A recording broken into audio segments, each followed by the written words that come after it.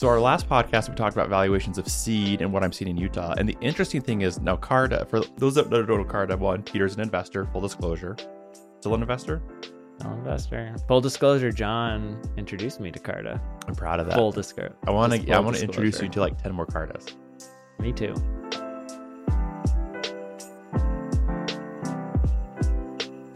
So the Carta is interesting because they've got actual data. They're keeping track of everyone's legal docs, the valuations, percent of ownership, and so they are in a unique spot to give data that other people aren't giving.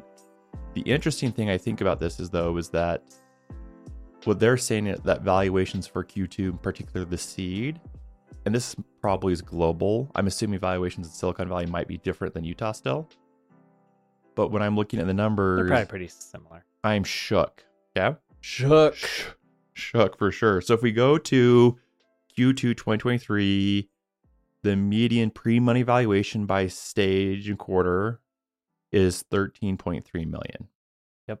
And I know even seasoned founders who've had an exit of 10 to 20, 30 million are currently raising at a 5 million.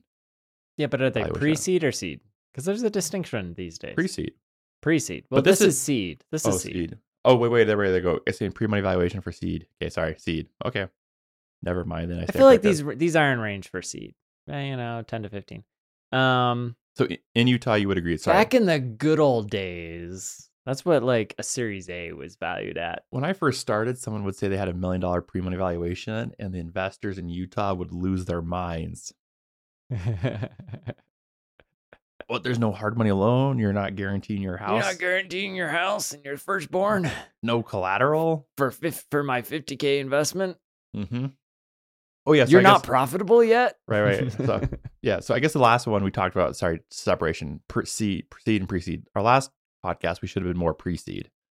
We were more pre-seed. We just talked about pre-seed. This one is seed. Sorry, I was looking at the stat. So they go through seed, Series A. So they're saying that in a seed deal, the average median valuation right now is 13.3 million. It's down from 15 million from a year ago. But it's up from 2020, which was about 8 to 9 million. Yeah. So, I mean, it's edging upwards. How much of that, though, is inflation, right? Let's assume inflation would be 20%. Yeah. So it's still a little higher then. Yeah, a little bit, not much. So what the data doesn't show that I would love to see is volume. maybe we should do a special podcast with Carta and we can have all of Peter's and John's questions answered. Maybe. We can get them to sponsor the podcast. But they're not going to be on this podcast today. So not today. Let's just go through the I'm just planting seeds. It's a good idea. Okay. What do you all think, audience? Should we do it? I think Carta has a lot of interesting data. They have tons of super interesting data.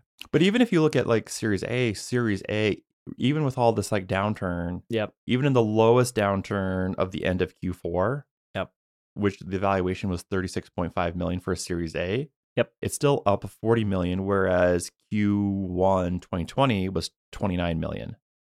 So again, that's almost a 30 to 40% increase. Yeah. But then again, maybe part of the problem though is that this is nationwide, because I think California's startups like tend to demand a slightly higher valuation. What I'm seeing is generally like pre-seed is call it like 5, seed is like 10, Series A is like 20, right? And how do you count count traction in revenue for each of those?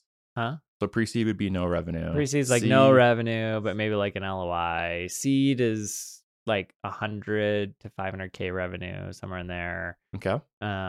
Series A is like 1 to 2 million in revenue. Okay. In revenue or ARR or something equivalent. So that would go based upon what you said in the last podcast, is that I've got a friend who's raising right now, I think at a 35 million post money valuation, and I believe they're doing about $1 million in revenue. So almost like a 35x multiple of revenue. Yeah, it depends on how fast they're growing. But again, this founder has a very juicy prior exit. Yeah, I mean, it's not, it feels like in range. Yeah, like 20 to 40, Series A, somewhere in that range. Okay. Yeah, but again, going back to this data, and this is going to be my question with all of these data points, is volume of deals. Because it would not surprise me if the valuations remain relatively flat, the volume declined. Okay. And the reason for that is we've talked about it on other episodes, but like there's still a ton of money out there floating around, right? On the Investors sideline. still have to put the money to work, but they're going to be more cautious. They're doing fewer deals, generally speaking. They're I've sitting heard on their hands more, right? I've heard Like, that LPs are asking VCs not to do capital calls. I haven't heard that. Okay. Or that they prefer not to have the capital call at the current moment. That may be the case. Sure. Okay. I mean, I could see situations where LPs are like, no pressure to put money to work right now, right? That sort of thing. Okay. And I think a lot of VCs are also hesitant to put money to work right now because they are a little bit anxious about who's going to fund the next round. Mm. But look, if you've hit the metrics, you've got a great business, you're growing, like all of those things, like, yeah, VCs will write you a check and they'll do it at similar valuations. And part of the reason for that is because if you think about the VC math that I walked through on our other episode, which you haven't listened to, go and listen to it. But like for a Series A fund, they want to buy like 25% of the business when they invest. And so if they're going to write, let's say they write a $10 million check, which is not unheard of, right? For a Series A fund to do. So they write a $10 million check at a $30 million pre, they're going to end up owning 25% of the business with 40 million post, right? And then they're hoping that like after dilution and everything else, they're going to get down to like 15% ownership in the company. Company gets acquired for like $2 billion. It goes public for like $2 billion. So it's a win for them, right? They own 15% of that. That's 300 million. Their funds are usually about 300 million in size. So they return their fund. Like it's just basic math there. So it's like why would valuations change a whole bunch off of that, right? And if the fund, here's what's interesting, is that if funds end up raising less money, right? So fund sizes contract, I believe that would have a bigger impact on early stage valuations. Are fund sizes going to contract or number of funds than what happens in the contract? public markets. So that's a great question. And the reality is probably what will happen is the number of funds will contract, but not the fund sizes. Okay. That'd be my guess. Yeah. And then, that plays with what's happened historically, which all of this goes back to support why valuations at the early stage are flat. Okay. Got it. So I think the one thing from their data, so they go into Series B, C, D, and I'm ignoring this, but maybe we should cover it. No, we should cover it. But the part that I find interesting is for generally everything is up. I think if you adjusted for inflation from 2020, everything is flat. Yeah, things look a lot more stagnant. But the big difference is Series A amount of capital invested. The peak for Series A was 12 million according to Carta. In 2020, it was 8 million, but right now it's between 6.5 and 7.4 million. So even for adjusted for inflation, the amount of capital going into these companies is down. Way down, over like 50%, more than 50%, I think, if you include inflation. Yeah. That's interesting. That would actually like be an argument against my earlier point that like shrinking fund sizes would result in, yes, I read the data. So that would go against my argument that like smaller check sizes would result in lower valuations. But I don't know. Like it's not surprising that round sizes are smaller. It could also be that the funds remain the same in terms of their check size. It's just that there are fewer co-investors alongside them, right? It's washed out a lot of smaller funds, individuals. Like it used to be like, everybody was flush with cash and they were all trying to get into the hot deals and companies were raising. Yeah, so Series B, C, D, E, etc. Those are going to be impacted more by public markets, right? Mm-hmm. So a lot of people write the same check at the same valuation of the seed stage because they're like, look, public markets are not going to impact this thing for another 10 years. And I have no idea where public markets are going to be in 10 years. So like valuation just doesn't matter in relation, right? Mm-hmm.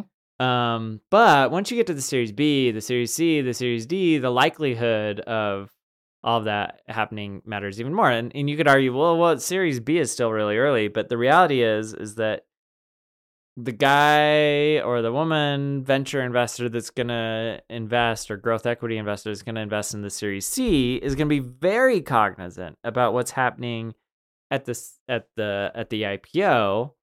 And so they're going to, be setting valuations that make sense for them at the Series C, and the Series B investors have to be wary of how that Series C investor is going to be thinking. And so that'll impact Series B. Also, Series B is just a tremendously hard round, in my opinion, to raise, because it's like you're in your like teenage years. You figured out a lot of stuff, but you're not really a big full-fledged company. So there's still like a decent amount of risk on the business in most cases, but I guess that's a whole other topic. I think if you look at the charts for Carta, what's interesting is that Q3 and then Q4 especially rolls around in 2022, and you see like all valuations just fall off a cliff. For Series D and E, for Series D and E in particular. And I think actually, if you look at public markets like fell off a cliff even earlier than that. And I think ultimately what's happening is you had a bunch of like hangover of deals that were in negotiation that just hadn't closed and so forth from the end of 2021. Because from my viewpoint, like things like the music really kind of stopped, I would say end of 2021. But you were still hearing echoes of the music through Q1. And then there were no more echoes by Q2. And so it was just wrapping up deals that were already in negotiation and so forth. And then, that's where you see these huge drops in Q3 and Q4, is the only people that raised money were the ones that like had to. And the other thing that I bet would be interesting is like how many of those deals on there, this goes back to almost a volume question, were like convertible notes or flat rounds that may not have been like captured in the data set, because what they did is they just reopened the last round. And so that's why I'd be curious to know, like, what's those volume numbers look like? And then also, like, did they capture, like, if I just reopened the Series D round that I raised in 2021 and I reopen it in 2022 and let people, put more money in at same terms, like, does that get captured as a continuation of that valuation, or is that not get captured in the data set? So I think there were those aspects. And then the other thing that's interesting is you see valuations drop a ton.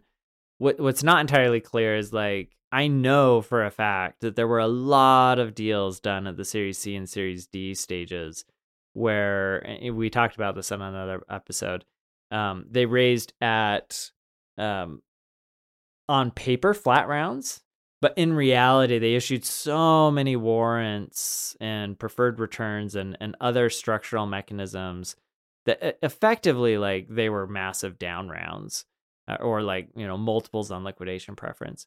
They were effectively down rounds. And so I don't know how much of the data would have gotten captured in that with Carta.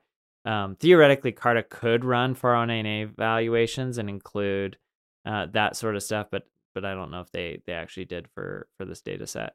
Anyways, those are some of my like thoughts on some of the data there. But yeah, super interesting. Nice to see that it's kind of flattened out and starting to come back up, which also again mimics public markets that have, for the most part, flattened out and are making it, slow and steady rise, not without some bumps here and there. So, it's like people say, like, growth equity is going to mirror public markets and probably be 3 to 6 months behind. Maybe more, maybe 3 to 9 months is probably a little more accurate for a number of reasons. But yeah, I don't know. The later stage stuff didn't really surprise me. And what I've been hearing, and I've said this to a lot of people, is that talking to a lot of growth equity investors, they're anticipating a lot of companies will start coming to market probably in Q4, Q1 of next year, Q4 of this year, Q1 of next year. And because everyone's anticipating that, I'm anticipating that, and we're already seeing this, that companies are starting to come to market now, trying to preempt it. And I think a lot of VCs, especially in the growth equity space, are really excited about that because they've kind of been sitting on their hands for the last like 9 months. I know one growth equity shop that they told their whole analyst associate team, like, go play golf because we're not doing deals. But they're excited for that to roll around because there are going to be a lot of very high quality companies, high quality assets coming to market, raising money and needing to do so. And because of that, there's anticipation that they'll be able to come in at lower valuations or with more structure that provides more upside or less downside. And so I think a lot of growth equity funds are anticipating being pretty active. And it wouldn't surprise me if valuations remain relatively flat from where they are today throughout that period. So anyways, that might be more than you wanted, but those are my off the top of my head thoughts. This is great. I think I'll be excited to see what happens when the markets open up. But luckily, I feel like it's not affecting the seed, pre-seed, Series A as much. Except for the volume thing. I do think volume is down. Mm-hmm. And it would be interesting to see all the warrants components.